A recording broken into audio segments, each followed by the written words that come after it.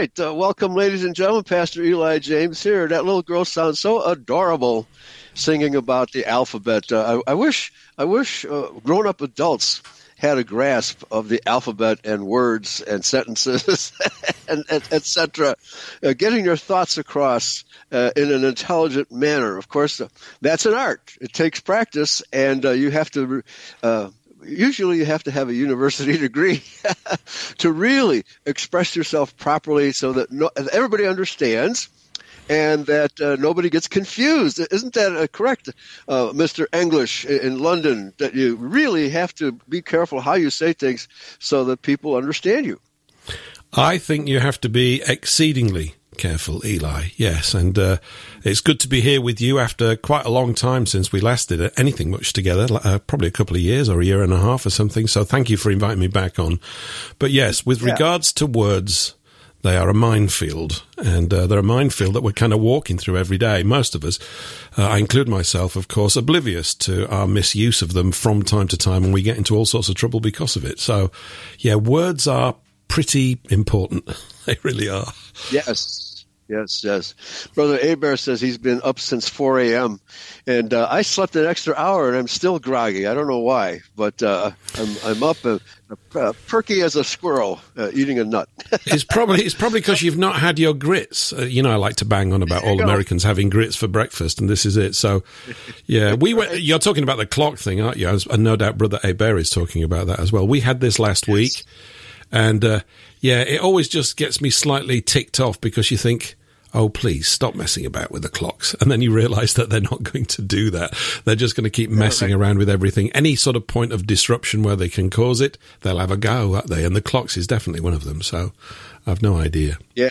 And it's in America, I don't know about Europe, but at noon, at least in small-town America, the sirens go off. Okay, just to make sure to say. Now, do you think passively that the Chinese would invade at noon? It would be perfect timing, wouldn't it? I don't know whether you're asking me or that's a question. I don't know. Would you mind awfully if you could you just mind if you are going to invade us? Would you do it at noon, please? It's so much more convenient. Right. Our alarms will be off, and we'll not suspect you're invading. Yes. Right. Crazy. Yeah. Okay. So, and in fact, the word Gentile, we'll be talking about the word Gentile at various points today, and also the words like Judah and Israel. And that was the theme of my sermon at the Homecoming Conference in early October. Yeah. And it's amazing how people do not understand. You have to have, as I like to say, you have to have the original definition, the original meaning of the word in the original Greek and the original Hebrew before you can intelligently talk about Bible stuff. Yes. That's it. You have to have the original meanings, and that was stated in the Westminster Confession in the 1600s. This was true British religion, okay? And they say that if there's any disputes among Christians about what a passage means, then you have to go back to the original Hebrew and the original Greek and start with those and figure out what did they say, what do those words mean, and then maybe we can resolve our dispute. But that's not what the Christian world does, Paul. Nope. They simply, a Gentile is a non-Israelite or a non-Jew or a heathen. They have no idea what a Gentile is. None whatsoever. Okay? No, they don't. So I understand that this subject was broached at a recent meeting that you had in London. Okay? So maybe you can tell people about that. Yeah. I had it was sort of local to me, so not too far. And I was just invited out to go and have a chat with some people who I've met many times before. And this is a kind of ad hoc group of good-hearted people, really, very good-hearted, who are very concerned about what's going on in the world, as are many people, I suppose, who are suddenly becoming concerned for the first time. There's a huge swelling of the ranks of something or other in terms of people genuinely being concerned by this COVID nonsense, of course. Whether to get jabbed or not. That is the question. And as Shakespeare said, right? To jab I don't know. I think you're kind of murdering Shakespeare then, but I'll let you do it because you're making the point well. Absolutely. To be jabbed or not to be jabbed, that is the question. And suffering the pricks of 1,000 needles or whatever. But there you go. Yes, we could go on with that one, couldn't we? We could do a whole show on that one, rewrite that speech. But so I've been together with these people on a few occasions more. I know some of them. I'm sort of getting to know them. They're really great people, and I'm a bit of a curate's egg to them because they want to talk about things like how we're going to make the world a better place and stuff like that. And then I want to talk to them, or will from time to time drop in the idea that Scripture is a racially exclusive contract, which is just, and I do this very gently, and I've done it repeatedly, without getting to the point of an argument. It never gets to that. This is why it's good. It's a really good space. People are open to listening, but I can see it's awkward. It's an awkward idea, you know. Maybe I've said to you before that. Yep. The most foul of all the Anglo-Saxon four-letter swear words currently is race. And without a doubt, you can clear a room and all these things. You can. Or you can make it go very quiet. And you know, I'm sort of giggling a bit, but I don't mean to do that. It's just that is the effect it still tends to have on a very... And I'm really interested in these basics. It's like... You know, if we want to address, and I'm interested in finding ways of addressing larger audiences with the basic fundamentals of the truth here. Once people get going, they can go off and learn at their own pace, but they're not even really, most people, on the right track to start off with. How do we switch the points? How do we get them, you know, to see these basic things? And it's unavoidable. You have to talk about race. You must do it. And so I try you do, don't you? And I try to find comic or light relief ways of introducing it. It's not always successful, of course, because some people just react badly. I imagine there's a lot of spit takes when people are sipping their tea. Yeah. What? Yeah, there's a bit sort of, there's that quiet moment. My mother-in-law, God rest her soul, she was fantastic.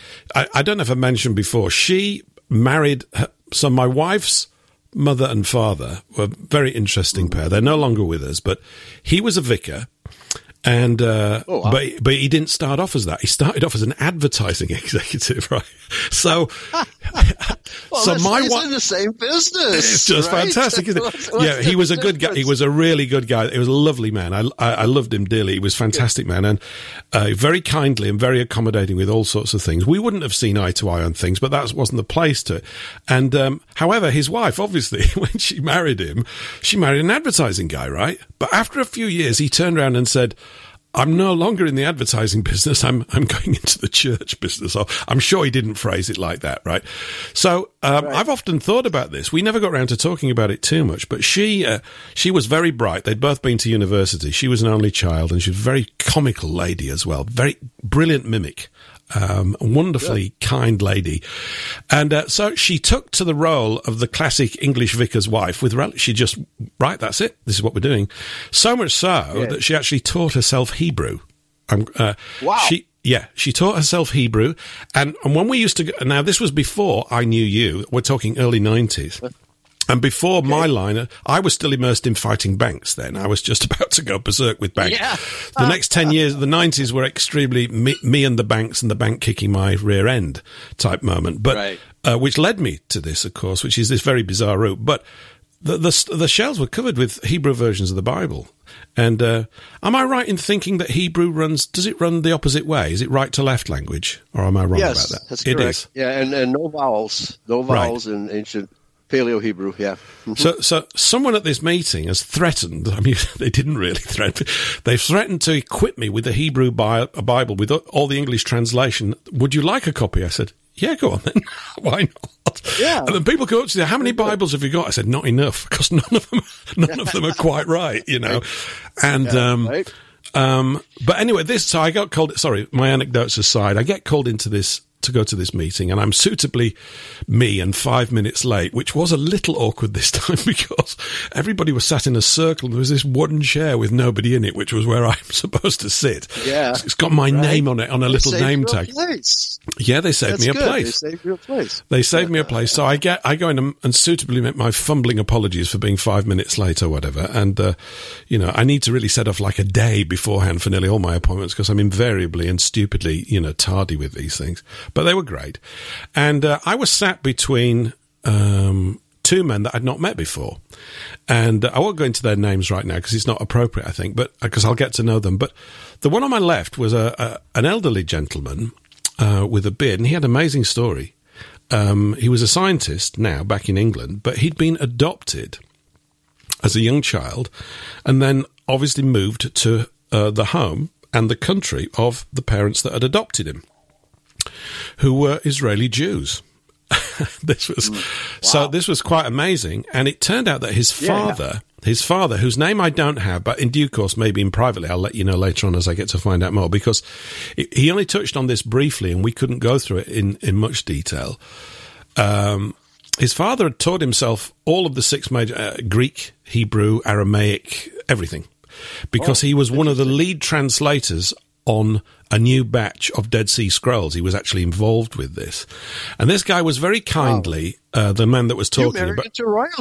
You married into royalty and you didn't know it. Oh, well, something like that, and so the gentleman with me was obviously an Anglo-Saxon, but he was adopted, and he was talking about the adoption process. Basically, back then, they just picked him out of a hat. It was almost like, get rid of that one, and that can go over there. It's that kind of stuff. Right. So I don't know whether that's good or bad, but obviously, maybe fate had a big hand in this. And it's good it wasn't sacrificed at Passover. Yes, I guess. Right? I guess. Yeah, that's a type of a joke. I'll try and bring that up with him next time I see him. Right. But he survived and became a Hebrew scholar. How about that? Well, he did. Yeah, he did, and he started to look into it. And he wasn't going on at great length about these things. It was more about, and he's definitely got sort of. And he said so. He said, I've got sort of social skills issues. He's not unintelligent, but he was slightly nervous and timid sort of personality, which he spoke about, and that he'd always felt sort of uncomfortable. So he looked a little bit delicate as a person. Caught that from his adoptive parents. Well, I didn't think it wise to even raise that as a thought, Eli. Yeah, right. Had you been there, you could have ploughed in and let him know. Yeah, but he was a really decent soul, honestly, really, really good. And so he said a few things. And then on the other side of me, there's another gentleman who I'd met for the first time, who had been, I think, a preacher in the Methodist Church, but had been kicked out for talking about the Nephilim and giants. Apparently this had not gone down too well at some point. There was something like that. So I'm probably not doing the whole story justice, but he was close to the subject of the Jews. Yeah.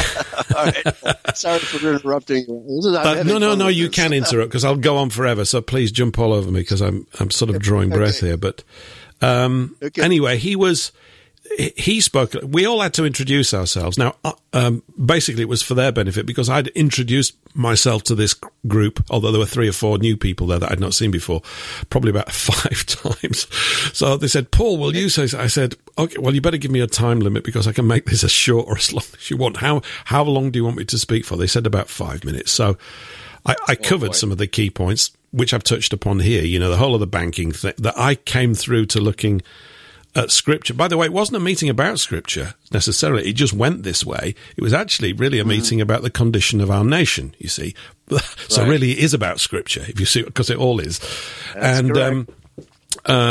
so I went through that little route. I said, basically, sorry to tell you, but banking brought me to Scripture. I came here through being immersed. I said, I'm not a banker, although some of you may want to call me that later on under your breath, and blah, blah, blah. And we went through that. And then we just got talking about things generally. This went on for about 3 hours. It was a wonderful evening. It really was. Very good.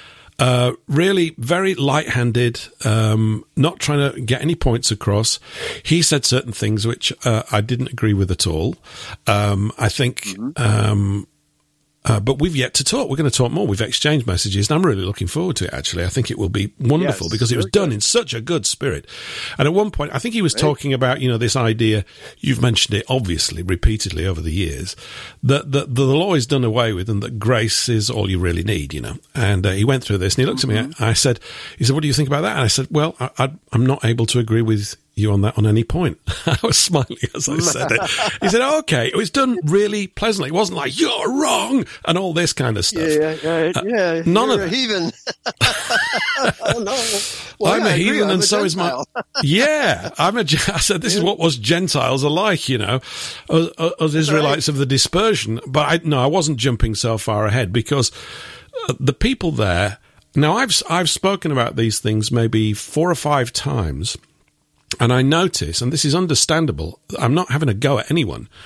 It's taking 4 or 5 times of me repeatedly doing it before it's beginning to sort of settle on the surface. I can see in people's face that there's still a look of slight alarm when I start talking about... Right.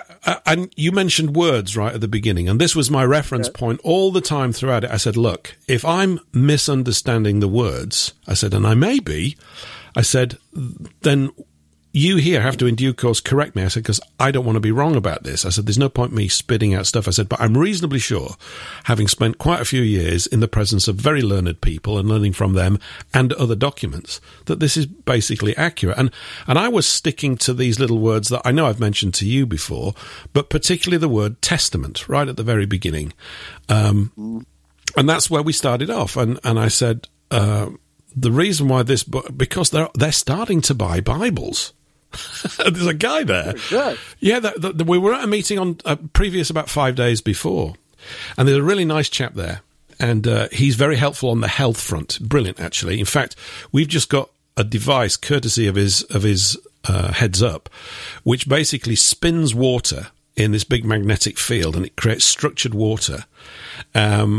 And then you put it in a hydrogenizer. It attaches all this hydrogen to the water. It only arrived yesterday. And apparently, according to the blurb, and this is for maybe another show or something, but anybody that's taken the vaccine, if you drink this water, it will re-clarify your blood in about 12 minutes. It will stop you. So they're expecting these spike proteins, aren't they, to wipe people out over this winter. Yes. So this, I'm going slightly off track. I didn't really want to get into this fully, but it's just to give you that sort of knowledge here is floating around in this group, which is why it's very valuable to me. And also, very good. People are doing things practically. Here is this, plug it in and use it now. That's the stuff that we need. It's very encouraging because I think under the sort of onslaught that we're facing, this response is naturally occurring, and it leads us into, you have to get now, what's really going on? Oh, hello, we got this book called the Bible. I think if we can read this one right, you're going to find out what's going on. It's going to be very useful. Let me interject here because I have been expecting a great awakening, and I've always been wondering what's going to be the trigger to bring our people back to the truth, back to their biblical roots. And, inadvertently, the Rothschilds have triggered it with COVID. I'm coming to that view very much. Very much. Absolutely. Yeah. I think you're right. Yeah. So that's it turns out to be a good thing, at least for those who live, right, and survive. Well, as long as some of our better people live, that's really it. Whether I'm one or not, I don't know. I accept that there's errors I've made in my life, and that that's it. They were made, but we're looking to repent or to become clear about these things, to do our best to correct them. So I kind of view it, I suppose, as a process. I know there is a destination where things change markedly. I know that. But at the moment, it's like a process, and we've got a lot of people who are inquiring, but still on the wrong track, on the wrong rail track. It looks as though we're all going in the same direction, but we're saying, no, the track you're on goes into a ravine. Really? Yeah, it does. This one doesn't. This one goes into a valley full of food and sunshine and happy people. You don't want to be on that train. You want to be on this one, right? So we're trying to get them across. It's tricky, but the thing with the words, of course, just going back to this word testament, because this other chap had spoken a bit, and it touched on universal things. I didn't sort of balk or jump all over him or anything. I understand absolutely why this is a prevailing thought. It's been out there for a long, long time, courtesy of churches that have slowly decayed in terms of guarding the truth. It's been a gradual process of falling away. And now we've hit this point where everybody thinks that this is it and that, God loves everyone. So I talked about testament and I said, it's obviously the word, it's from this Greek word diatheke.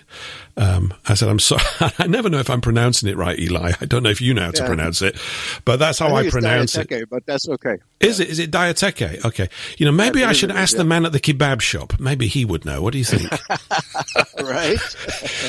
No. Apart from all that chili sauce, could you handle this for me? It's the skewer on the kebabs. Diatheke. Yeah, that's right. No, you've got it all wrong. It's this seasoning that we put on the lamb. Oh, there you go. No, it was. Yeah, we'll see what he says. But I said anyway, it's contract. I said I would like personally. This is me. I would like a Bible where it said the old contract and the new contract in the two sections. I would like that personally. Mm-hmm. And I said as soon as you've put that word there, I said, and this is an accurate word, I said, I'm going to suggest to you that the entire tone and hue of the document is shifted markedly. It becomes a very grounded document. It does to me anyway. I'm sharing how I feel about it, right? That's the impact it has on me. So I refer to it as the old contract and the new contract. I said, and of course, an interesting aspect of contracts, I said the reason why we have them, because everybody agrees, but I'm sort of going through this as one does, is that they have all these qualities, but one of the defining and paramount qualities of them is that they are documents of exclusivity. This is why that's why we draw them up. There's a reason for it, and they work. The whole world runs on them and runs quite well, apart from the devious ones. But, that's why we do it. And everybody knows this, you see. So now we're talking about things that people are very familiar with and that are comfortable with. That's good. I said, but this exclusivity is the key quality. Right. That's right. It's such an inherent part of the word that you don't have to say the exclusive contract, because that's just, you're doubling up. You don't need to do that at all. A contract, by definition, is an exclusive document. So I was pointing out to them, as you well know, because I know I've heard you talk about this many times, is that that word, in many ways, is the complete opposite of the word Catholic. It's the total opposite of, right? So you can't have a Catholic contract. You can't have a universal exclusivity. I mean, you can't have one, can you? No. Universal cancels out exclusive. It does. Absolutely does. Now, all the time, Eli, when I'm talking about, I'm trying to keep it at this level of this sort of language, at this level. This is just me. I'm not saying it will necessarily be effective, but I know that I'm at ease, and I think it gets more traction for longer. I can hold people's attention on the topic longer. That I will tell when people have drifted. But each time you go back to it, it gets easier to go a little bit deeper down the line. It's something like that. That's right. That's right. Yeah, you got to soften them up, butter them up, whatever it takes, because we Gentiles need to be handled with loving care, gentle, loving care, as if we were patients at an insane asylum. All right, back to you. I think you're right. I think we do. I mean, some people don't, but particularly with men who obviously have studied biblical things a lot, it gets more difficult because the glass is already more than half full, and there's a great deal of their own personal energy has gone into this. And we're all like that around all sorts of topics. We don't come easily to being corrected the older you get. It's difficult. You have to acknowledge this. It's just one of those things. And that has to be taken into account. I try to take it into account all the time. And, what I was saying as well, I said, look, this doesn't mean that everybody that's been involved with the Catholic Church was evil or bad. I said, in many cases, they were unaware of these things because actually the doctrine and structure of the church has ensured to a great degree that the people that sat down in the pews were never aware of that this was de-emphasized to such a degree that it drifted out of their space, and that they associate, congregations with a Christian fellowship and good feeling and all this kind of stuff. And all races are saved. Yes. Yeah. All that kind of stuff.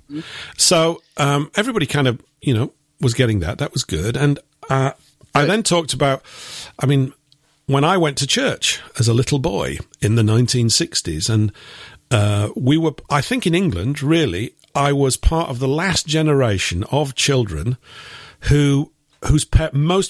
many parents took their children to church on a Sunday as a family. This happened a lot for me up until about the age of 12. I think it's about 12, the early 1970s, that is. And I was a cub, which is like part of the Scout movement over here. And we used to go to church on Sundays for that and so on and so forth. And I didn't even know what a Catholic was until I was about 11. I didn't even know. Wait a minute. When did you find out what a Jew was? I think my dad had probably said a few harsh little words about that. So I was going, but it's not, I was too busy with my head in books and things. It wasn't sort of an issue, really. Although, of course, you would have heard the phrase of Christ admonishing the Jews or whatever it is at church and things like this. Right. But it didn't register much beyond that. It really didn't register much beyond that. Little anti-Semite. Yeah. Okay, good. Let me just comment here because it's very important because let me tell you, I have run into many angry old men and they in identity. Yes. And it's impossible to have a discussion with them because they're so uptight and tense about the situation, the racial situation, and people not understanding Scripture, that they don't know how to calm down and converse in a normal fashion with normal people. Well, and unfortunately, normal people today are abnormally uneducated about the Bible, okay? Yes. And so you just have to be patient with people. You have to treat them as they were little children, at least kindly, rather than angry, because that doesn't work. Back to you. I think your use of the word abnormal there is absolutely correct. There is an abnormal ignorance of things, which is a result, really, of this effect of centuries of obfuscating the truth, of the other way becoming an inherent part of the rigmarole of churches, all of them, And so instead of them fulfilling their actual role, they are obviously the wolves in sheep's clothing. And and most of the people in it don't even know that they're that. You can't, in other words, as you said, this rancor that comes in is unhelpful. I'm being kindly. It's worse than that. It's completely useless. It achieves nothing. I'm not, there's no point sort of going in, I'm right. Although this is a complete, it's a default position for a lot of people when they think they're involved in an argument where their views are being confronted. They want to go, I'm right about this and you're wrong. And you just look at this, you go, this is not helpful. You have to open your heart to the fact that you may be wrong, and when you do that, the other person can then hear you. But when you're pounding the table that you're right, people I do. Not one of us will have somebody else just tell us something, and that's it, and you've got to accept it. What's that about? It's ridiculous. Right. It doesn't work. Yeah. It absolutely does not work. I've got no evidence to suggest it works. Let's put it that way. So, So anyway, so this thing about the contracts come up, and later on we were talking about. It came back to this. The conversation was going all over the place, which was wonderful. I can't sort of detail all of it. It was talking about giants and coming back, and I was talking about the fact that they've got the bones of giants. There's a museum in Vienna right now where there's a bones department, because my mate went and interviewed this guy for a radio thing about 12 years ago. He's got a femur in there, the big bone in the biggest bone in the body. There's a femur bone there. It's absolutely human, and the man that had it, or the woman that had it, I can't tell you what gender it was about 35 feet tall. It's a femur that big. It's absolutely vast, right? So, and they've got these. He said, we get bones sent in that I'm not allowed to put out, that I have to put over here in this room. There are all sorts of things, So, and this is where I shared a lot of ground, and we would share a lot of ground with this chap that was here, because he was talking about the Nephilim, he was talking about the fall, he was talking about the Israelites being charged with going down the road and killing all the hybridized ones, right? He said, "You go along." I said, "Absolutely." I said, "That's this part of it." Yes, there is. That's Genesis chapter 6. That's what it says. And I'm no doubt that's what got him kicked out of the church, right? or wherever he was. And he was an English chap, but he'd lived in America a long time in California. And and this is where he'd acquired or reacquired a taste for whatever form of Christianity was bumbling around his wherever he lived. Hybrids running all over the place in California. Yeah, I guess. Right. Yeah, in California. So, yeah, there you go. And so I said, yeah, totally agree with you on that. That's certainly my understanding at the moment. That's what I always say. Let me picture this. You're sitting at a pub. Are you drinking tea or ale? No, we're sitting in someone's lounge because a nice house, really nice house. We're sitting. There's about 14 people in a circle, and we're all just sat comfortably on chairs and we're talking. But we three had been sort of selected to talk the most, which was kind, and I was, throwing in certain things, not to have an argument with him, but to just throw something else in. Very interesting when we got round to World War II and Hitler. Very interesting, actually, because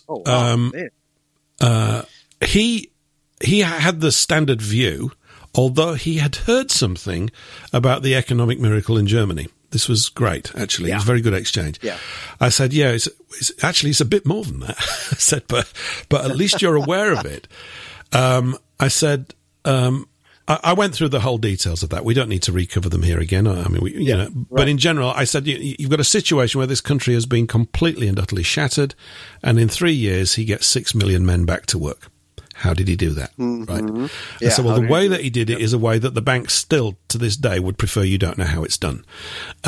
Even though I know he took in money from elsewhere. We touched on this. I said, yes, there were other people financing him. Yes, they were manipulating him up to a point.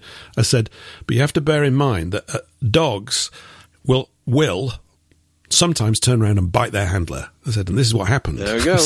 Because this guy had other ideas in mind. I said, people say, oh, he took money from this, that, and the other. And I've said to people, I said, look, if I was in charge of a nation like that, where we were being absolutely crushed, and someone came along like that, I would take supplies from anyone and everywhere to get my people back on their feet. And that's what he did. There you go. Yeah. Yeah, it's a handout. Well, a loan, I imagine, Helmut Schacht, who was his economic advisor, Germany needed money. They did. Can you blame him for that?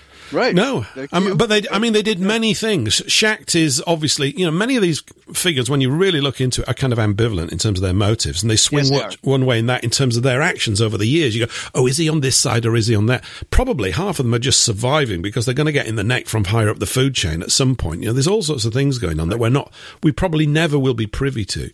But I think, by their fruits. And this is really, you have to go back to that because it's a pretty sound guide. It's a very sound guide. And so we were touching on this. And I said, of course, there was a little bit of sort of rancor about this or slight discomfort. Yeah, are you saying he was a good guy? And I said, well, let's put it this way. I said, they weren't saints. Nobody involved in war is a saint necessarily. I said, you've got these four protagonists that we've talked about. We've got Churchill, because they talked about Churchill, and I said some very derogatory things, which got a lot of laughter. I said, I'm not particularly, I'm not a fan of the fat, drunken sodomite, is basically what I said, or something like that. Right. And so there's him, there's Roosevelt, there's Stalin, and there's Hitler. And I said, of the four, the first three are so bad that they make Hitler look good. I said, the truth is he was the least worst by such a degree, if you want to use this language, that really de facto he's the good guy. And you will find, I said, that the truths in this document, holding up a Bible, are very, I said, not perfectly, but very much echoed in many of the things that they did. I said they got a lot of the key fundamentals right under the circumstances that they were operating in. And it's very easy for all of us to judge everybody in history and say they were this, they were that. I said, we weren't there at the time. Right now, today, we are making loads and loads of errors, which we will be judged upon by, hopefully, our future grandchildren if they're going to, if we come through this. I'd love it. I love the idea of them running me down because it means that they're around, and that's what we want. So I said, it's different. Spoiler alert says if this subject of Hitler is broached again, remind them that Hitler was Time Magazine's Man of the Year in 1938. Yes. Okay. Well, he was. Because he did a lot of good things. Yeah. He was outstanding. Was Churchill ever? No. No, I don't think so. Okay. Did Stalin ever? I mean, interestingly, Michael Gaddy has been talking recently about Stalin and looking things, and I've been speaking to him. He's a great chap, and it's really great to have these discussions with him and some of the team that are around him. And one of the points he was making out about the United States is that they already had done a deal with Stalin, knowing full well, this is in the early 30s, knowing full well that Stalin by then had already starved 3 million Ukrainians to death. You see, yes. So I'm saying the United States, but as you and I would probably suspect and suggest, I would anyway, that force in control of the United States was the one that was quite happy to do those deals. The way that it had insinuated itself into the power centres by then, courtesy of the Federal Reserve and the great power that comes with that, or at least the great power to manipulate. Yeah. Getting back to banking again. Getting back to banking, yeah. Because it is linked, you see. It seems really grotty, doesn't it? Oh, what, you came to this through banking? Well, yeah, because in banking you've got evidence of all the foulness and all the harms being waged against my people, your people, our people. It's there, all of it, So that was really, really good. And, of course, we were talking about race, and someone said, oh, yeah, but he was really into all that. This was kind of phrased in a slightly derogatory way or a slightly critical way. The tone of it was, anyway. Oh, yeah, but he was into all this blonde head and blue-eyed thing with his people, wasn't he? And I said, yes, that's a good thing. They went, what? I said, well, why not? It's his race, isn't it? Isn't that a good thing? What's wrong with blue-haired, blonde-eyed? Blonde-haired and blue-eyed people, or blue-haired and blonde-eyed people, even, for that matter. There you go. I said, if that's what you've got today, yeah. Oh, yeah, it is actually. Yeah, they've kind of got it wrong, haven't they? Backwards, right? Yeah, they have. They've kind of got it backwards. But I said, why would you not do that? I said, those are your people. I said, pointing again at contract, I said, this is an exclusive proposition, right? It's a racial document. I said, by the terms of this document, Yahweh God, because that was interesting as well, Eli. Because I sometimes, I talked with you maybe 6 or 7 months ago about the name of God thing. And I'm not dismissing it lightly. It's very important to me because I keep coming back to it. I know we say Yahweh. I'm happy to say Yahweh. It feels right. I also like Jehovah. I look at it and I'm going, well, what do I mean by like? Is it because I like the sound of it? Is it right? Yeah, all of that. Yeah. Yeah. But I think it's pretty important. In fact, that's understatement. I think it's very important. And so I've still got this slight anxiety that I'm not getting it right. And we discussed this. And I asked her, I said, well, what is, before we'd even touched it, I said, what name, do you call God? And several went Yahweh. I was really quite taken aback by this. Because, remember, this is not a Bible thing. Yeah. Nobody's come here on scripture. Dropped and pounded on the table. But it was really interesting. Yeah, it was. I just went, this is really interesting. And then we talked about the fact that Yahweh's name had been removed from the Bible 6,500 times.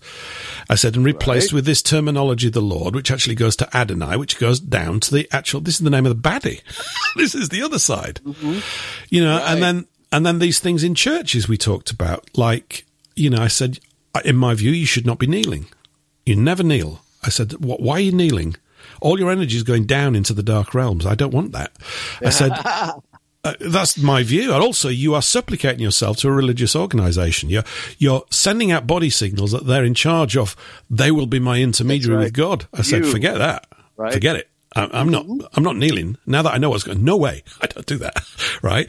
Because I don't need you. We don't need them, you see. They just get in the way and cock it right up. That's Excuse my French. Paul said we have only one intercessor between ourselves and the Father, and that's Yeshua. Yes, right. So that is it. We don't need no stinking Catholic priests. We don't need no stinking Catholic priests or Anglican priests, right? Okay. Or any of them. We don't need them. I hope there weren't any Anglican priests.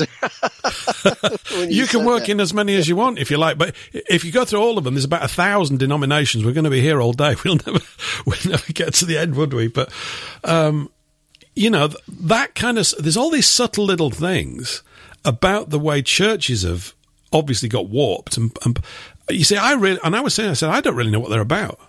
I said, I remember, going back to this thing about being a child and going there, or as a young person, I said, the impression I had of most of the people, and it was packed, was the church, right? It used to be full all the time. I remember this. and not a huge church where I was. It's still there to this day. I could go and see it if I wanted to. Probably get in, I don't know, maybe 200, 300 people, something like that. And it was full. It was full all the time. Families and people stood at the side. Sometimes they couldn't get things. They'd be stood down the aisles at the side, or whatever you call it. And but I never had a good impression of the people that were there. I couldn't have said that to you at 9 or 10 or 11, but I had this sort of awkward feeling that they were all kind of wet. Right? They didn't strike me. Wedded to the world. Wedded to the world.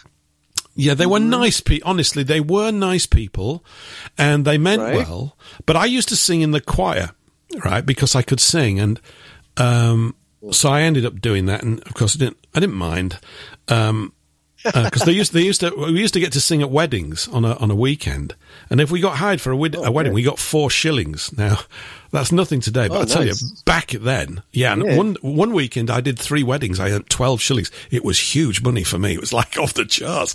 I didn't know what to do. I think I probably spent it on sweets for the rest of the week, because I'm only 11 or 12 and hadn't learned anything by then. Yeah. But so there was that. But the guys that sang in the choir, this is just, I didn't really like them. They had something about them that worried me. I don't know what it was. Okay. They didn't strike me as being sincere Christians? Normal, just normal people. They were wrapped up in appearing to be good in the church or something. They were all these sort of reticent beta male types, if to use today's phrase.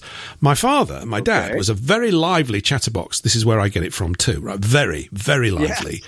Yeah. Okay. And he was just like that his entire life. And I was talking about this, and I probably learned more about religion from my dad's comments in the car coming back, right, than I did when I was in there. My dad would just say a few, I can't even remember them now, but I know that there'd be a few comments. Oh, this is like this. I don't know why they do that. And I just, I looked up to my dad. You do. And I had a lot of good reasons to look up to him because he was a very solid man. He really was fantastic, actually. And, I didn't appreciate it fully as you do as a teenager when you grow. Well, I didn't. Most of us tend not to, I think, and I certainly conformed to that. But there was an incident, and I mentioned this to this crowd, that happened when I was about 13 or 14. We didn't go to church anymore by then, but we used to get visited by the Jehovah's Witnesses, right? And there was a Saturday afternoon when I was at home, and the doorbell goes at the front door, and I'm on the other side of a wall, but it's like 4 feet away, and I didn't hear everything that was going on, but my dad goes out, and he'd gone out to talk to them a lot of times, and blah, blah, blah, and it went on for a few minutes, and then it didn't get heated or anything like that. It was, maybe a 5 or 10 minute discussion, so they were talking about things, and then they left, and he came in. Anyway, either later that day or that weekend, he commented about it, and he said, he said, those people that were here yesterday. I said, yeah, who were they? Because I didn't know. He said, they're Jehovah's Witnesses. He said, they like to get people involved in the church. I said, but we used to go to a church. He said, yeah. He said, well, we won't be going to their church or something like that. And the gist of the conversation as he relayed it to me had gone something like this. He said, because they'd been quite a few times, and he said to them, look, I don't want you to come here anymore. They said, he said, because you've come several times, and we talk and we talk and we talk. And honestly, he said, I really think that that's all you do. You just talk about it. He said, I do it. And he pointed out 3, and he relayed this to me. There were 3 neighbours on the other side of the road. He said, that woman, I repair her fence and do her windows. This woman we shop for. This woman, I've gone and checked all her plumbing and stuff and got up a ladder and repaired her roof. He said, I do it. That's why this really made a big impact on me. He said, I don't talk about it. He said, I do it. Right. And that's what you need to be doing. So clear off and go and help some people and stop talking all this stuff. He didn't need to know it again. And then he said something, and I may have said this to you before. I keep saying it a lot recently. He's probably strongly in my memory, but he said to me, and this was it's still one of the most effective things I've ever heard that really sort of brought me up sharp. He said, if Jesus came back tomorrow, they'd try and kill him again. And I went, that I learned more from that one sentence than I did from anything that I learned in a church, because in church you will not be surprised to hear, Eli, they never talked about Christ telling the disciples to sell their cloaks and get swords.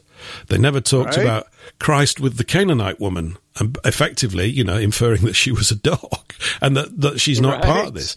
They never talked about the fact that it's exclusive and that it's not for everyone, that Jesus does not love everybody, and that by today's terms, and I was saying this in the meeting, by today's terminology, Yahweh and Yeshua are racists. And so I said, and I stand with them. I said, so if someone says you're a racist, I go, yeah, and your point is? Right. So what? What's that mean? That? What? Yeah, that's good, isn't it? Isn't that a good thing? Right. And of course, this blows a few little fuses.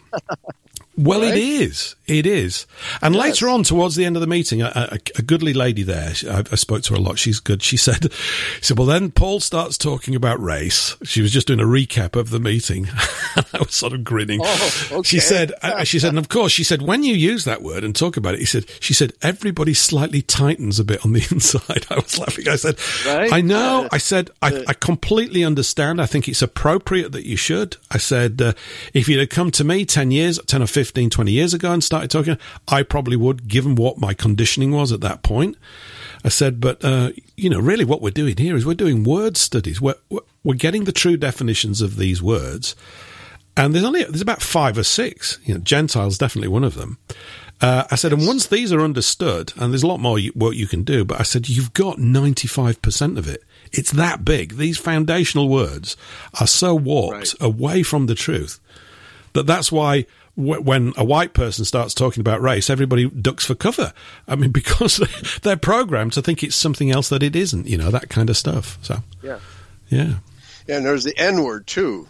Nazi. I thought you were going to use the other N word then. Yeah, there's right. Nazis. I said, we're all going to be Nazis. I laugh about it. I knew you were going to think it was the other word. Well, you're like that. I've been on shows with Eli James before. I know kind of what's coming. So, but yeah. Yeah. So, it was a wonderful chat. And this guy, really got very intrigued when we were talking about World War II and Hitler's role in the whole thing. And I said, look, you want to look at an epicenter for the actual causation of the whole thing, or I said, you've got to look at Stalin. I said, even he was not fully in charge of it. I said, but he had also bitten his handlers. He had got out of hand with what he wanted to do. I said, there's a lot of complexities in it. I said, but the simple truth is that had Germany taken Stalingrad, which is really the great pivot point, the reversal of all fortunes, I think. And I said they probably would had the high command not been burdened with traitors like Bormann, who was feeding all the attack plans to the Russians, right? I said, people are not aware of this. I said, but they were massively undermined by traitors within their own high command. I said, no matter what you may think of the Germans or anything like that, I said, this world would have been a better place because we would have squashed totally this international communist garbage. I said, and that's because we didn't. Now you've got the jab. I said, we lost that conflict in 1945. Western Christian civilization, I said, and you could argue that maybe in its current form it needed to take a bloody nose, I said, but that was a bit more than that. And that's the issue, I said. And so, coming back to this point you just mentioned a few moments ago, this thing that would rouse our people, I do think that this situation is definitely a major role in it because, and you mentioned in the Marks of Israel, which I was reading again over the weekend, which is fantastic. And if anybody out there has not read it, you should get a copy and read it because as a concise exposition of these key points, it's wonderful, Eli. It's a tremendous document. Okay, you dropped out just when you mentioned, what was that again? The Marks of Israel. The Marks of. Oh, okay, yeah. So I don't think I dropped out here at this end, but you probably didn't hear me at that end. And yes, but yes, it's just a tremendous document because it's concise. It's absolutely packed with all these key facts. Paragraph after paragraph. So it covers a huge amount of ground in a very matter-of-fact and brusque way. It's the sort of thing I like. I respond very well to things like this. It's a very good use of time. Yeah. We're talking about effective communication at the beginning of the show. Right? Absolutely. Yes. By the way, for those people who want to become writers and speakers, I recommend that you take a couple of philosophy courses. Forget about journalism. Take philosophy courses, because if you can't express yourself to a philosophy professor, then you're out of luck. Right? Why is this something that you have personally endured? Is this what we should? That's correct. Have you? Yeah, I have a degree in philosophy. Not that it won't earn you any money, but you can communicate well afterwards. That's for sure. Okay, well, back to you. Well, it's useful. No, I think it's absolutely key. This thing, I know it's a bit trite to say it comes down to communication, but it's vital. I think it is vital. It is. If what was the point we were on just before? Oh, yeah, about the marks of Israel. It is. So I was just saying to everybody, I'm going to repeat it again because it's worth it, is that if you don't have a copy, get one and read it. Get the PDF and read it, because it's very, very useful. It's like a reference document to go back to again and again. And I think your summations is excellent because it's full of vigor and energy and it's crystal clear. And of course, that's the point that we get to. But if I go out and take all that information, which I've known for a few years now, obviously, and communicate like your conclusion to people, I'm going to get nowhere, generally. Mm-hmm. And the reason I'm going to get nowhere is that the groundwork has not been laid with most people for the context of what we're talking about. They have absolutely got totally the wrong context. They believe, and this is what I said, it's understandable why people would think that the people of the Bible are found in the Jews of today. I understand why people think that. And anybody who doesn't understand why people would think that is not paying attention. It's obvious why people would think that because they're told it non-stop all the time. Right. And yet, an interesting question was, when did this process, this sort of championing of them, when and how did it arise? It's been a gradual thing because, interestingly, someone sent me a reference, Eli, to the English Book of Common Prayer, which I don't have a copy of, but it's vast, very big, from about 1797. Huge document, massive, full of all the prayers and the songs and everything. Many of the songs are basically full of references to the fact that the Israelite people are in the nation of England. It's quite clear. Right. This was interesting. Very clear understanding, in the language. And in fact, June, who she always had that understanding. She went to a Methodist church when she was a little girl. She's always had that understanding and couldn't understand why they were talking about other things. It simply made no sense to her, and that's an instinctive thing. It's this connective bond which is where the race thing comes in, because this is absolutely about the blood and about these instincts of the race. And so that stuff is fascinating. And I was mentioning to them at this meeting about Cardinal Newman, who's very well known over here, but whose backstory is much more interesting, certainly from our point of view, because he used to be high up in the Church of England. And this was in the 1840s or 50s, I think, mid-19th century, something like this. He's an intellectual and is known for that. This was at the time when the British Israelite movement was growing rapidly, or the understanding and knowledge of very, very close. Of course, we know that British Israel is wrong in certain very key and important areas. And that's courtesy of the Rothschilds paying that Jewish chap to come in and take over the helm of it. That's twisted. Right. That's right. Yep. Whose name escapes me, but it won't be escaping Chris, who if he's listening now or later, he'll know. But his name escapes. It's not a Jewish chap; it's a Jewish devil. That's right. Thank you. So Newman. And Newman said something, I don't have it in front of me, that I'm paraphrasing from memory. He said something like, by then apparently, there's about 2 to 3 million of the congregation in England knew that they were Israelites or were talking within this convention. Okay. This is Lot, right? They knew it. They go, this is why, blah, blah, blah. And Newman wrote something to the effect, he said, if this takes a hold more fully, the Church of England is finished. To which my response was, good. This is a good thing. But he was not too happy about this. So unhappy was he that he became a Catholic. You just can't make it up. You can't make this stuff up. You can't make it up. He ran off to become a Catholic, became Cardinal Newman, and is revered to this day for being some clever dick with a pen, right? Stuff which is not needed. We don't need any more clever dicks with pens. It's not required. What's actually required is this basic understanding of these clutch of words, so that you got the context right. Then if there is a requirement for clever people to say clever words and do things, so be it. I tend to think that there isn't. Yeah. We're looking for a kind of plain language of the bright, intelligent, common law-driven common man. That's what I'm looking for in everything. You reminded me of a statement by Nietzsche. Yes. Who said the chief export of the British Empire is cant. Yes. Yes. Cant meaning hypocrisy. Yep. Absolutely. It is. Hypocritical speech. Yeah, and Cardinal Newman exemplifies that 100%. Absolutely. 100% to a T. Perfect description of him. So him and Nietzsche would have a lot to talk about, possibly. And they're welcome to it. I don't want to be there. They can go off and do whatever they want to do. That's fine. They can get stuck in. So that's good. But that's absolutely true. I think maybe, you also alerted me to another thought, which is, and I've mentioned it here before when we've been on, there's a history of class division within this country, which is still here to this day. And we have always generally found the knobs, as they're referred to, the toffee-nosed ones, as hypocrites. That's how we tend to feel about them.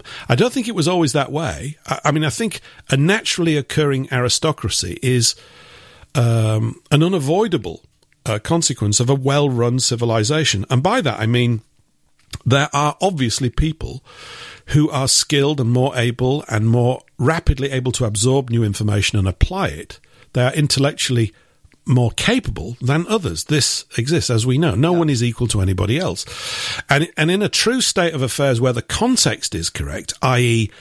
that we're under a contract as a race, because then the race pulls together and it works.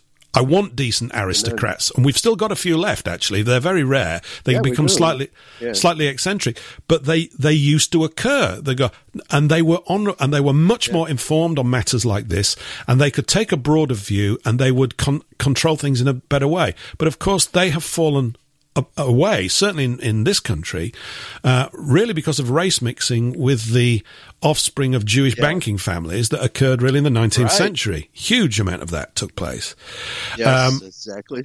That's right. And the callousness that Dickens refers to in some of his villains, this sort of cruelty, which is excessive, that began to grow up during that period. This sort of venal, horrible stuff, really. I mean, Dickens is fascinating and compelling because of the sheer level of foul cruelty that is exhibited by some of his evil characters in it. It's awful. These are despicable. Yeah. Well, it's one thing to have an aristocrat who loves his people versus one who hates people, right? It's massively different. That's the crucial difference. It is. Yes. It is. So, we have to accept that people have different abilities and different roles, but this doesn't mean that you get demeaned because you're a plumber or something. Far from it. In fact, I view plumbing as absolutely key to civilization. It's vital, believe you. It is. Who invented? What race invented plumbing? Well, absolutely. Okay. You don't handle the messy end of life properly. Yes, you're in a mess.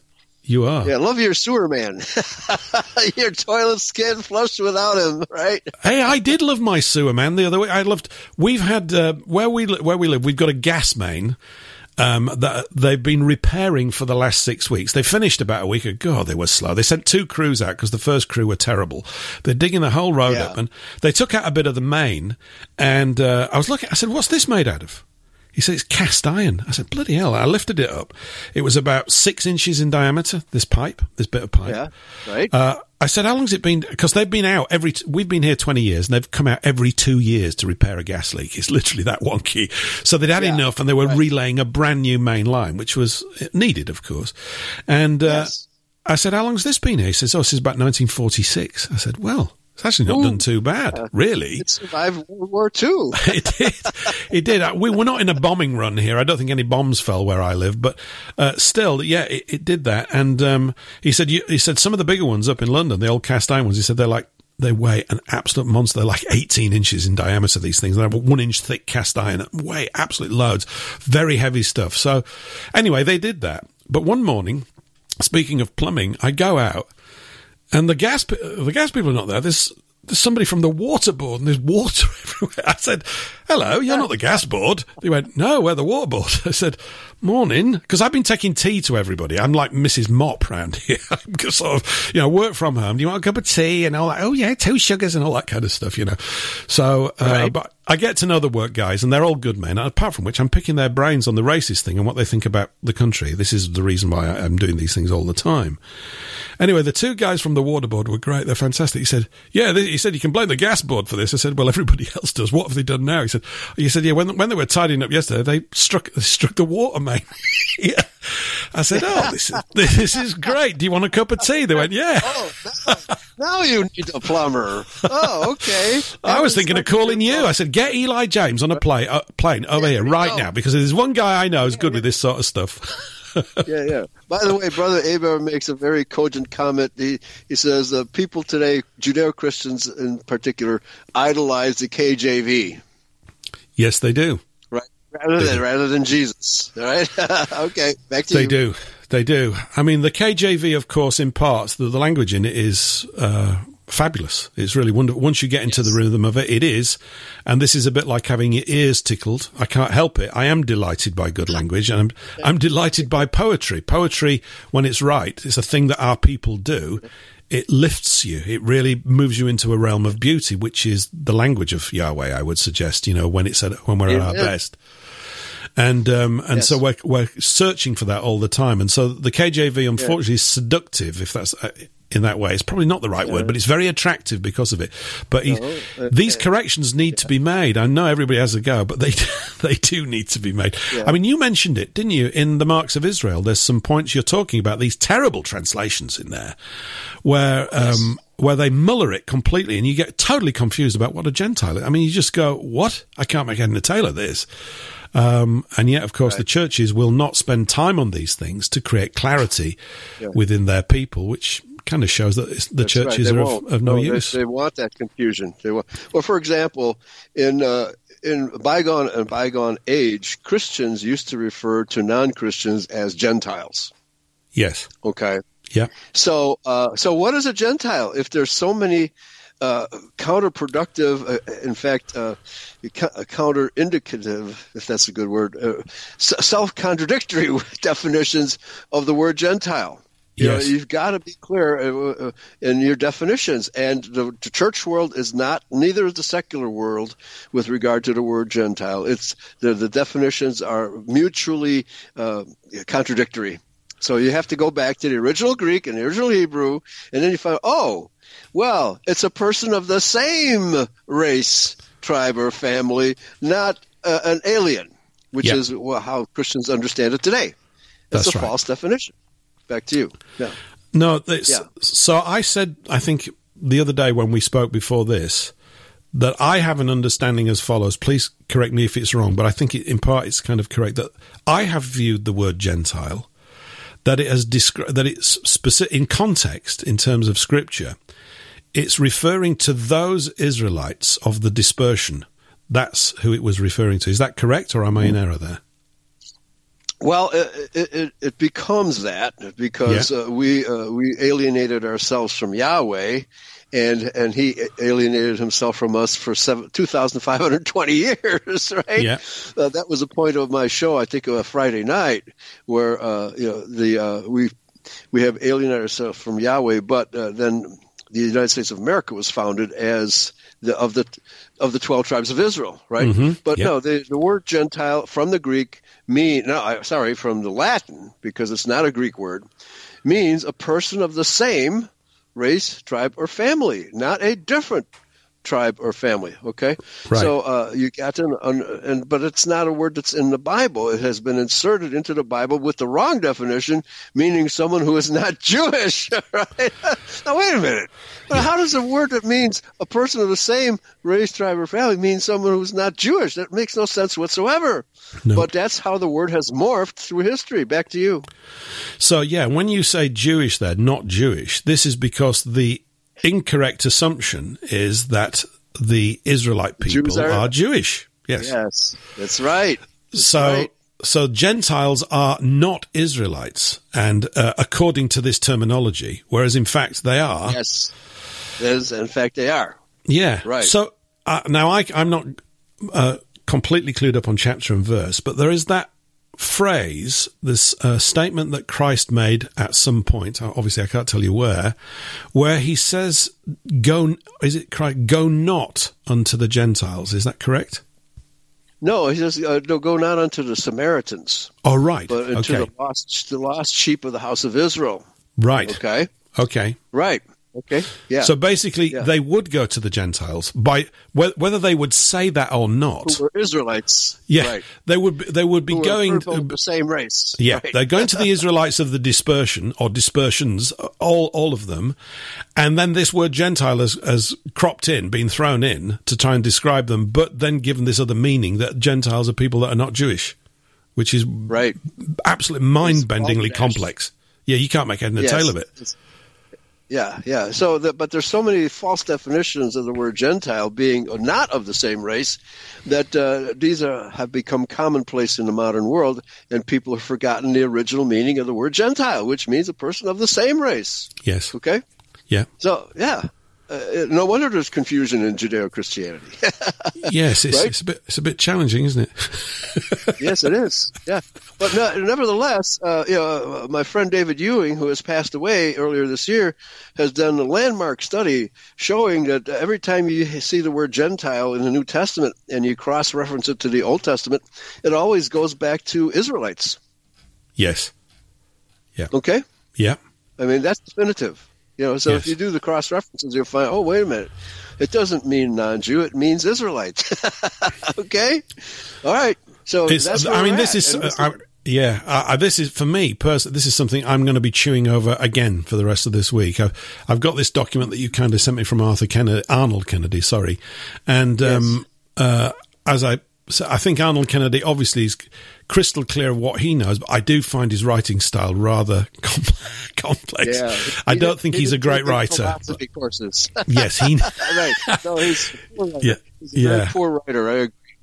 But his points, when you understand them, his points are racially exclusive. Yes, right? They are. I've got that. Yes. I've got this real rigor in what he's doing, but it's not the sort of thing you'd give to someone at a bus stop that was just generally inquiring about things. It's just going to, Yeah. How many hours do you have to explain what the word Gentile really means, right?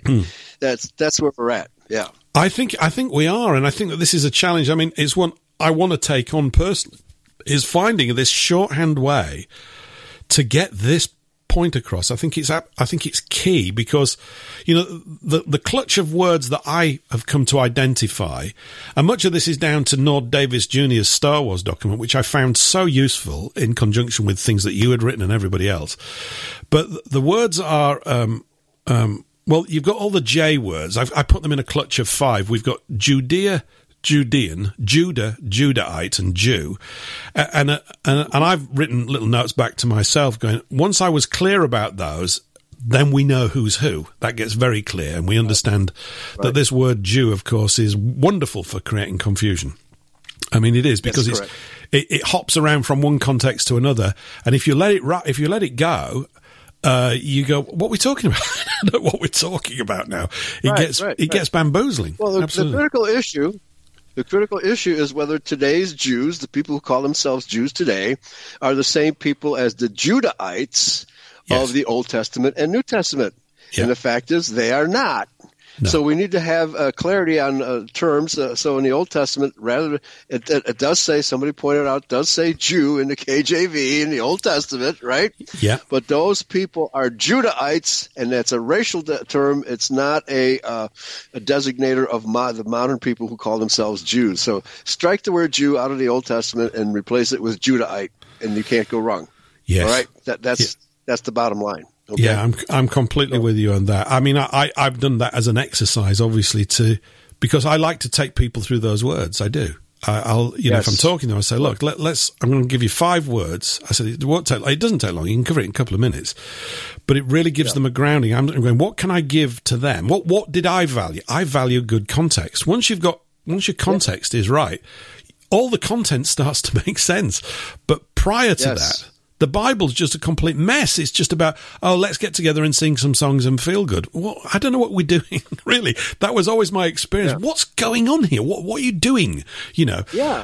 And And then when it's pointed out to you that it's so confusing. Yeah. Yes, it is. It is. And until until you see it crystal clear that this is a history book and a book of law of the race, suddenly you go, bang. And Israel, not the Jews. Absolutely. Who are not a race, but a breed. Now here, I've been trying to refine this argument as we go along, and it didn't occur to me to put it this way at the Homecoming Conference last October. But, you have in Scripture, the descendants of Asher are called Asherites. Yep. The descendants of Dan are called Danites. The descendants of Israel are called Israelites. But why are the descendants of Judah called Jews, not Judahites? Yes. Well, they are called Judahites, aren't they? But those of us that have got the right context do call them Judahites. Yes, of course. That's correct. Somebody changed the language deliberately. Okay? So, I mean, why? The way I've defined the word Jew, and of course I suppose there's also, but the way is a Jew is a non-Judahite living in Judea. Right? Amen. That's what a Jew is. There you go. So those other tribes that came in, Edomites, whatever they were, Hittites, all of the other ones that came in, they became known as Jews because, like being called an Anglo because you live in England, but they're not English. It's the same sort of thing, right? Exactly. Right. Oh, yeah. And that's what the word Judean means. It simply means a resident of Judea. It doesn't, not necessarily a Judahite. That's right. Okay? Or an Edomite. Right. Okay? Could be either. Yeah. Absolutely. So unless you have the proper definitions of the words, you cannot communicate effectively. Yeah. Well, I don't think you can communicate about Scripture at all until you know these things. I mean, literally, That's right. You can't. You can. I mean, they've built entire organized religious systems based off of talking baloney for hundreds of years. That's right. Yes. It's hilarious to me. You just go, and I've talked to my sons about this all the time. They've really got it because I've done it ever since they were young. I said, if you don't understand these key words, you won't understand the entire document. The total document is a mystery to people because they think it's about something else and that Jesus loves everyone. Jews. They think it's about Jews. Right? No. That's right. They think it about these residents, these Judean residents. The residents of Judea, they think it's about. It's nothing to do with the residents of Judea. It's just ridiculous.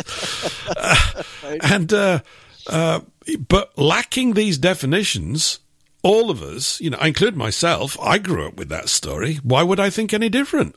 I wouldn't, would I? Yeah. Because the churches didn't do their job. Well, they did. They did a job. It's just not the one that they were supposed to do, it's fascinating, and I covered this yet again with these people. So, and there are more words to go through, but we've got Testament. That there's these 5 ones, the J words, summing up in Jew, to define the whole thing. The other one that's really interesting that Nord Davis talks about is lost. When Christ says, "I come not but for unto the lost sheep of the house of Israel," and he says, I think that he said in a very small percentage of usage, maybe 2 or 3% of every time it occurs throughout the Bible, it means exactly what we think today. Something has gone astray and we can't find it. Yeah. That's what it meant. Fell out of your pocket. It fell out of your pocket. Oh, I've lost my handkerchief. Yeah, that's exactly. Down the drain. Yes, exactly. The plumber had it. Yeah, something like that. Or whatever. The plumber found it. Found your handkerchief. The plumber found it, you see. So now we got lost. Your house. Yeah, right. That's right. Yeah, but what Davis says is that in all other meanings or all other contexts, and this one where Christ says that, it means put away in punishment. So I come not but for the put away in punishment lost sheep of the house of Israel. And you go, oh yeah, that makes complete sense because they hadn't kept the law. It's as simple as that. And I was addressing this with these people. I said, look, the reason why we're in trouble, I said, you don't have to grasp all this today. I said, this is a process of consideration, really. I said, the reason we're in trouble is that we've strayed from these laws. And, of course, this is a bit unpleasant when you first come across it because you weren't even aware that there were laws applying to you.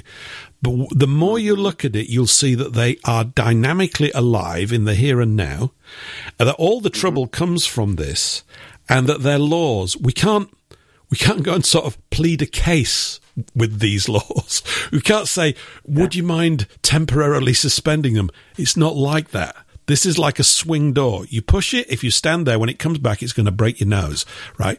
Don't stand there. That's what they mean by the word grace. They believe that the laws have been done away with, and now we're in the age of grace, right? They believe that. No, but then somebody brought up in the chat room earlier, well, even Paul refers to Jeremiah chapter 31, I will write my laws on their hearts. Yes. That's part of the new covenant. Yeah. Okay? Yeah.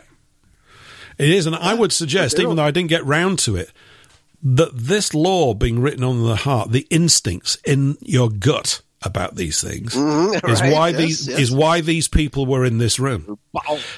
It's why they were in this room. It's why there is this inquiry taking place, because it's actually, I said, there's only one group of people in this room. I said, and I would only have it that way. I said, because if you brought people in from other races, I won't come. I did say that. I didn't say that to all of them. I said, I can't. I said, I'm not allowed to. I said, I don't hate them. It's got nothing to do with it. I said, I can't do anything with them. I'm not allowed to. Do you understand? Right. They can't be, their lives will not be changed by this. They'll just continue to be whatever they are. Yeah, and what we end up doing is accommodating these things so that we don't appear to be nasty. And all the time and energy that we spend doing that is time and energy that should be devoted to our own people.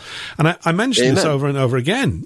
Someone had raised the point, if not at that meeting, a previous one. I understand. They said, but some of these people, we're being overwhelmed here now under the cover of the jab. They're coming in every day. I've just had a letter through my letterbox regarding a local election where the candidate is an Asian gentleman from Pakistan, and he's talking as if he's an Englishman. I don't know. I don't hate him. He's not the object of my anger. Yeah, the object of my anger is who placed him there. That's right. Who put that there? Right. Yeah. And. A Judean. Right. A Judean. Or a Judeo, they're both the same. Yeah, absolutely. Or a Freemason, probably, because they're all in on this. There you go. It's all things that have fallen away, all this nonsense. So that just continues to go on. And so this guy had said to me in a previous meeting, he said, but some of these people that come here are really bright and good. I said, I know. They're really good, aren't they? I said, some of them are better and more competent than many of our own people in many areas. He said, yeah. I said, which is why they can't come. He said, why? I said, because, well, look at what you're doing. I said, first of all, I said, you're removing from our own people the opportunity to fill these positions that you perceive need to be filled. I said, and even if our people are not up to it today, they will be tomorrow, right? I said, our people are more than capable of dealing with all of this. Right. I said, that's the first thing. The second thing is that you're also stealing the best from these other people. If these really are the brightest and most competent people from these other races and tribes, and they've come here to live in the remnant of Western Christian Europe, right, and be part of this ridiculous process where we're chewed up, I said, then what you've done is you've denied their talents to their own people. Right? Mm-hmm. You've assisted in that. Right. You've lent agreement to that process. I said, people have said to me, don't you respect these people? I said, no. I said, they can't be respected. Respect is not something you go, oh, I'll give you my respect. I said, it's a condition that arises when someone has integrity and honour, and these people don't. I said, because they've run away. To England? Yeah. Why are they coming to England in the first place? Correct. Because they're living in a hellhole. Yeah. Right. That's absolutely right. This is the point. I said they've come here to swan about in Mercedes, dress up in suits, be on TV, be given these positions because the real enemy is placing them in positions above us, just like Herod was placed above our people thousand years ago. Exactly. I said nothing changes under the sun. It's exactly the same principles at work. I said, and you say I've got to respect them. I said, if I ever sat down with one in a coffee shop, I would politely tell them that they'll never be respected because they've run away from serving their own people, which is obviously where their true duty lies, if they had any integrity and gumption, as opposed to coming over here and hanging around in the skirt tails of white people, driving Mercedes and poncing about on TV and thinking that we take them seriously. They're retarded. And they'll never be healthy until they're back home. Yeah, they're rich in what? Some trinkets for the duration of this life. Even Princess Diana, right? ran off with a rich, whatever he was, Pakistan. I don't know what he was. She did. Right? But she was murdered because he was of the wrong race, right? He was, but so was she. She was Jewish, her mother was Jewish, so... Oh, she was? Yep. Oh. Yeah, Shand Kidd was Diana's mother and all that. I mean, the whole thing, and all the royal family is circumcised by a rabbi, including Prince Charles and everything. So I don't know the whole of it, but yeah, they're a joke. They're a complete joke. The whole thing is a joke. Yeah. I'm not interested in them at all. I mean, they're just silly, very silly people, and we don't care about them. Yeah. But or let me put it this way. I care about them as much as they care about me and my kith and kin. I think that's fair, don't you? Yeah, right. Yeah. Yeah. Love your race, love your family. Yeah. I think that this is key. Yeah. So, okay. And I'm just saying, introducing that topic to white people who are not familiar with it takes a little bit of patience and time. I think it does anyway, but it went well. It really did go well. Yeah. Good. Well, I think the point, the jab has awakened something in our people because they're beginning to realize that the government doesn't love them. The government doesn't like them anymore. And they have to ask the question, why? Yeah. And the answer is because a usurpation has taken place. Really? By whom? And you just bring them back to Judea and Herod. I think one of the things you wrote at the tail end of Marks of Israel is about the arrival, because I don't know when you wrote that, I don't know how old it is, but you talk about the arrival of the New World Order is making it clearer to our people that their nations don't effectively really exist anymore. They don't. They don't exist. Correct. One of the points I was making about this race mingling nonsense is, you have you've just moved to a new home, right? And you use the word home because whoever is in that building is there by your decree and say so, your permission, and yours only, right? Exactly. That's why it's... Yes. Otherwise, it's just a house or a dwelling because somebody else can determine whether you stay or go. But in this case, it's your home because you determine that. That's its inherent it's one of its inherent characteristics to be able to call it a home. So I live here in England, obviously, and this is the national home of the English, except it isn't. Because as somebody sent me a clipping the other week of the arrival of a lot of Afghanistani people from Afghanistan, because obviously America and the Brits have pulled out because there's no more money to be made selling heroin or something for whatever reason, whatever spurious reason they've given. We know that they've been making gazillions out of selling heroin from the poppy fields in Afghanistan, and maybe something's changed. I don't know. Anyway, they'd arrived at a hotel about 2 miles from my family home where I grew up. And where my mother and father were up until about 2018 when they both departed here, hopefully for better things, I suspect. And he was quite cross with them arriving. And I said, look, it's not their fault. I said, what, do you think that they just sort of all chipped in and said, let's go to a hotel up here in the north of England and it'll be easy, we'll do that? I said, they haven't arranged this. They haven't made it happen. Mm-hmm. They're not here because... They could just do that on a whim. I said, somebody has arranged for them to come here. Who is it? I said, if we look at our Home Secretary, it's a woman called Priti Patel. I said, maybe it's her. Mm. Well, it isn't. It's not her. She's obviously not one of us, so she can't speak or make any decisions for us at all. I said, is her name really Priti? Yeah, Priti. PR. Oh, okay. Yeah, Priti Patel. Right. And I said, who put her in place? Because it's not her fault. Boris Johnson. Well, Boris Johnson's not English. He's half Turkish and half this, that, and the other. And he's actually one of yours. He was born in New York, right? So you can have him. And he's a Jew. He's a Jew. Yeah, something like that. And so there he is, bombing around. And I said, well, is it him? Well, it's probably not even him, because somebody arranged for him to go in. And this person says to me, the electorate did that when they voted him. I said, stop it. Stop being so silly. Come on. Voting, you don't buy into that nonsense, but of course a lot of people still do. Right. Yeah, and so here we are. All I was pointing out to him, I said, look, the first point of truth, one of the first points of truth for us English at the moment is this. We haven't got a national home. We're not living in one. Because if we were, right, none of these people, by my say-so, and yours also, would be coming here for both their benefit and ours. Them arriving here benefits none of us. All it does is it gives this access to short-term economic trinkets and blah, blah, blah, blah, blah. But staying, I said, they will want to live their own way. They have a right to live their own way. I don't want them living it on my real estate. This is like real estate. I said, not where we all live together. It's my home. It's hell's on the way. Unless it's corrected. So I've lost my home. And they're bringing hell with them. Yes. Right. Yeah. Yeah, and I was making this point on the other night, and it went down really well. There was a lady that I'd never met before. She made a brilliant point. It just tapped into things. It was a really good point. She was very concerned about the jabbing in the right way, and particularly concerned about what they're doing for the children. She said, they're coming for our children. I said, yeah, like That's Herod did. Herod 2,000 years ago. Amen. And she went, yes. Good point. Yeah. Oh man, you were on top. You were on top of your game, Paul. Well done. Well said. Well, it's just these little. They're very simple things to say, aren't they? But if they're and everybody knows these things, you see, it's these things.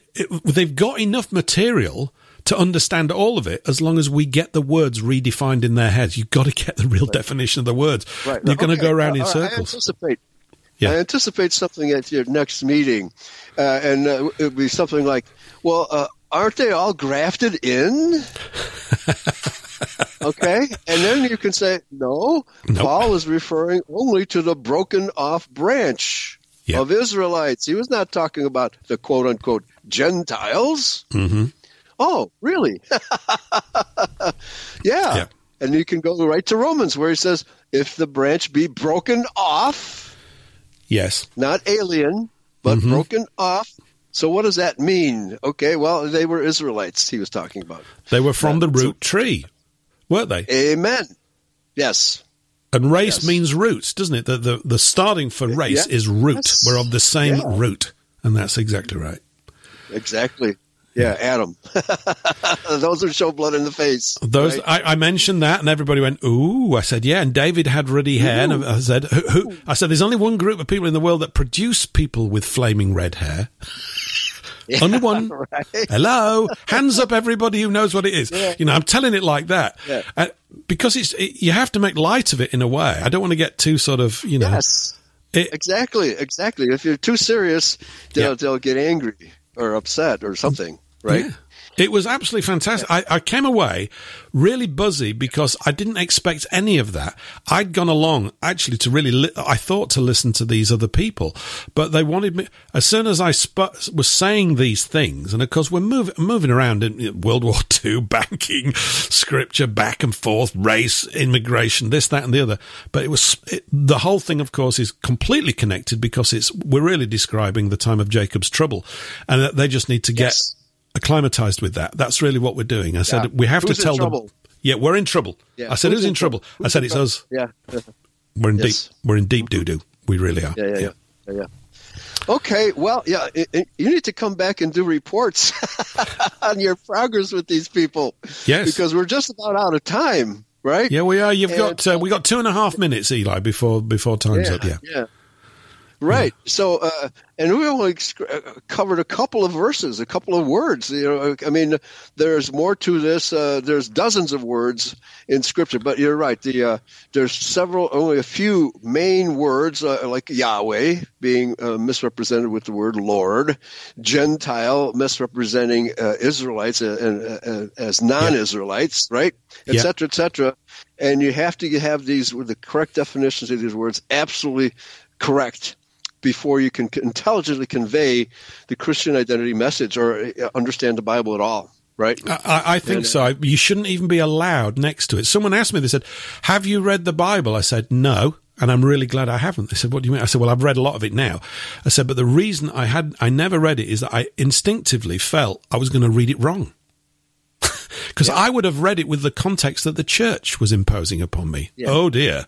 How bad would that have been? Yeah. I said, but once I got these keys about this word, I said, now it's I said, I know it operates at many levels. I know there are codes in it and all these other things, but I'm not concerned with that. I'm concerned with step one. if we can't get the basics right, you can kiss all this other good stuff, but goodbye. It's never going to happen, is it? Right. I talk about the word church. I just mentioned it. I've got about a minute to go. I was just saying, because you've got the Pope runs around and says, I'm the vicar of Christ for the whole world. Oh, very nice. I said, that's very nice of you. I was just advising everybody, if they can get hold of that hat, they can be Pope as far as I'm concerned, because it's just to do with whoever got hold of the hat. I just think that's about as meaningful as... Yeah. But church, of course, and Chris has mentioned this to me, a church... It's for sale, too. Those rooms are for sale. Yeah, I guess. But a church, as I understand it, is where the elders of the Israelites get together to discuss the affairs of state. And I'd mentioned this before. So when the word church came up, they all went, someone went, this is a church right now. I said, this is absolutely a church right now. We're doing it. This is it. Mm-hmm. Yeah. 20 seconds, Eli. I'll let you wrap up. Thank you for having me on today. I've enjoyed it. Okay, very good. Very productive discussion. I think the chat room is buzzing about the meanings of words, which is a good thing. All right, folks. Thanks for listening. We're out of time. Talk to you later. Thank you. Over to you, Paul. Yep. Thanks, everyone. Bye for now.